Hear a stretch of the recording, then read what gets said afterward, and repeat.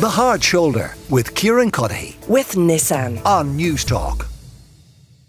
Right now, though, I want to remind people about an interview on the show yesterday. I spoke to one of our listeners, Linda, who got in touch with me. She wanted to outline the need for better disability services and the impact that long waiting lists for services, vital services, psychology services, occupational therapy, speech and language therapy, physical therapy, physiotherapy, you name it, there are waiting lists right across the board, and what impact those long waiting lists have on children and parents alike. But it wasn't the diagnosis that was the hard thing to deal with. It was the fact that there's no support, the constant fighting, and it's like another war to get what your child needs.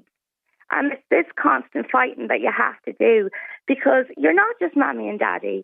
You're a physiotherapist, you're a speech and language therapist, you're an OT, you're a referee, you're a cook, you're everything.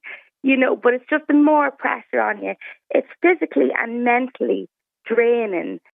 Yeah, that was Linda speaking to me on the show yesterday. You can listen back to that interview in its entirety. It's on the News Talk app. But Mary Seery Kearney is a senator, and she is with me now.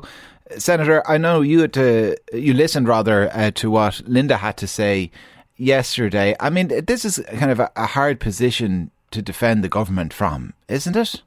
Absolutely, Kieran, and I suppose I have been constantly using every opportunity I have as a senator to raise the issue of the fact that there is almost a postcode lottery, depending on which CH you are in the country, as to the level of services you're going to get.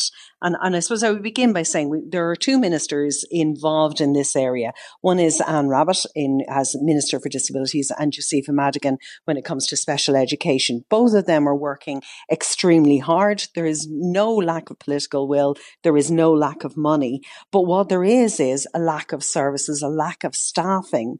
And one of the things that Linda, I know, is calling for is a review of the Disability Act, from the 2005 Disability Act, because while it entitles you to assessment of needs, it doesn't guarantee you the services that are required on foot of that assessment of needs. And it's one of the things that I've called for myself, because as part of, there's a number of initiatives going on across the Oireachtas at the moment.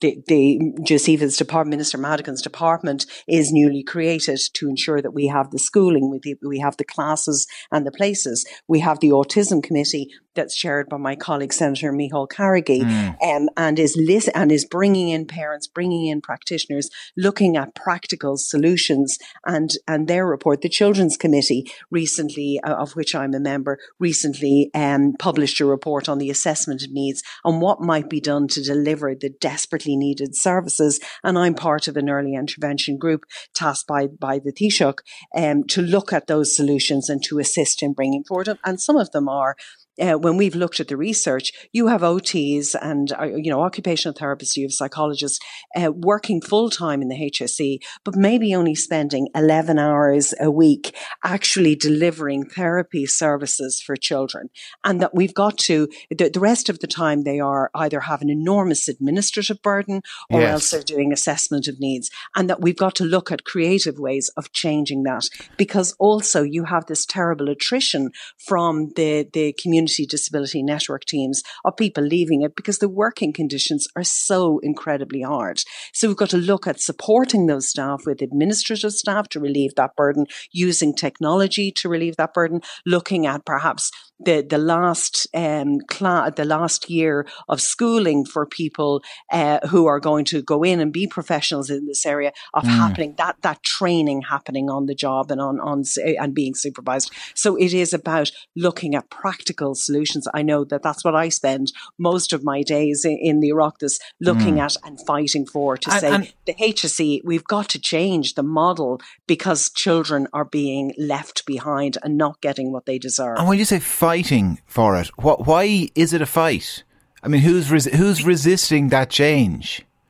The resistance is in the massive, I suppose, machine that is the HSE, that has HR systems that are set up on panels, that has it is a massive ship to turn. And to be fair, when their people come in, and I chaired the Children's Committee when Paul Reid came in with a team and we dealt with this assessment of needs, and their HR people were talking about it maybe taking up to 7 years for changes in how to make sure that you have the right professionals in the right place at the right time. And then at the time, on top of that, you have the CORU delay in accrediting and ensuring that psychologists have that certification. Psychotherapists are the same. There are several professions that need to come through CORU so that HSE could then maybe even outsource, and that we could have a model similar to that of the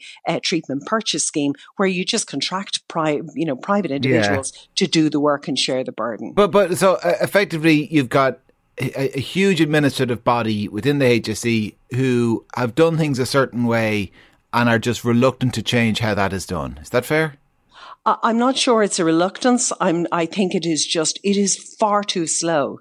And I mean, one of my constant, the drum that I'm constantly beating is children are missing that therapy window that they desperately need at particular critical stages in their development, because there is this failure to have the right people in the right places. Only recently we had Minister Donnelly in the Seanad, and in that context I even raised that in Drimna, for instance, we've had a move of the public health nurses out of the service in Drimna over to Armagh Road in Crumlin, because there's such an extreme staff shortages. Yeah, say, I know. Why I keep coming back to like who's resistant to it is because I'm trying to understand. I would imagine I would struggle to find anybody who's going to say, oh no, it's a good thing. I've absolutely no problem whatsoever with children waiting years for an assessment of needs and then waiting years for any therapy afterwards. So politicians across the board want this problem solved. The parents, of course, want this problem solved. The children themselves want it solved. And I'd wager everybody within the HSE, if I sat down and spoke to every man and woman working there, would say they want the problem solved. So why? Why are we talking about it for years? And we can't just keep blaming systems, can we? We can't. We shouldn't be bringing in systems. What we need are actual solutions, and the solutions are to look at the education of therapists, to try and perhaps look at can we have triage? The system that brought about the High Court case was that we had a triage of assessment of needs. So every child under the Disability in the EFSIN Act is entitled to an assessment of needs. However, that's a very long process. Not every child needs that long process. So the ministers constantly say, you don't need the assessment of needs to go in and try and access the service, because some things, if a child, perhaps there may be a child with a very low level need that needs 6 weeks of speech and language therapy. Once that's delivered and the parents are supported, that may resolve and support the issues for that particular child. But then there are children with profound needs who are on long waiting lists, and they're obliged to get these appalling letters that are, telling you that you won't get your service for maybe up to 48 months. That isn't good enough. So I suppose we need to if you have an occupational therapist who is only delivering therapy for 11 hours a week, then that needs to be looked at. That needs to be caught by the scruff of the neck, in my view. And the administrative let's look at where technology could support that, in dictating reports, in someone else writing the report, having an accompaniment administrator who can just do the reports. Okay. Then also triaging assessment of needs, that perhaps lower level assessment needs could be done by someone at a technical level, a technician level, something along those lines, that we move to solutions very quickly and urgently. But I know that the Department of Further and Higher Education Minister Harris is involved in looking at the number of places, how we might look at solutions. Let me introduce Keith Enright, the CEO of ASD Ireland. Keith, I know you would have heard Linda on the show yesterday as well, and the point is her experience is not unique. It's par for the course, isn't it? You're quite correct there, and it's not something. I know I was listening to the Senator there in relation to what they're trying to do and how they're trying to change the services. This is not a new problem, Kieran. This is a problem. My son is 20 years old this year, and I suppose I've been in this type of sector since he was 4 years old, and it's been exactly the same all along. There's been no change to it. All it seems to be is that they, put a little plaster on it, change the name of the organisation, change one little detail. But for families, it's actually not changing anything. It's making the system worse because they're spending their days fighting with services to try and get some support. And this is support that they should be, this should be given to them willingly. Because it's saving, in the long run, it's actually saving the government money. Because it's keeping their children out of residential services, out of respite services, and giving them the early intervention that they need. So, Keith, as someone like who works day in, day out in this area, can you try and make sense of it for us as to why the problem persists for so long? Because, as I said, this isn't an issue that we could get two people in here to debate whether a child should have an assessment of needs within 6 months or whether a child who needs speech and language therapy should get it. Everyone is on singing off the same hymn sheet in that regard in terms of the need for it. For years we're talking about it. Yeah, this is a long-term problem, and it's a systematic problem because they've gone from different organisations to the CDNTs, the early intervention services, and it doesn't seem to improve as it goes along. It just stays the same. And unfortunately, the organisation at the helm of it is the HSE. And it's the HSE that needs to change how they're doing it.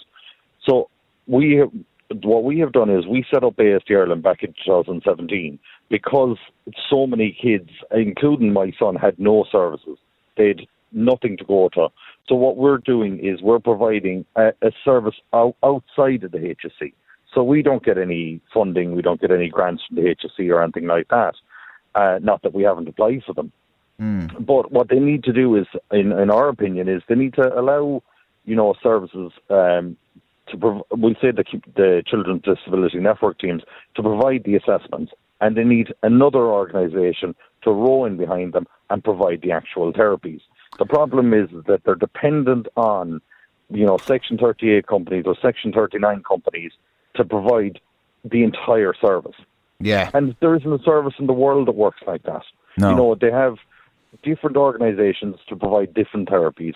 If they need, social interaction groups, if they need speech and language, if they need, they need to bring all these different organisations in together and say, right, okay, what can you provide?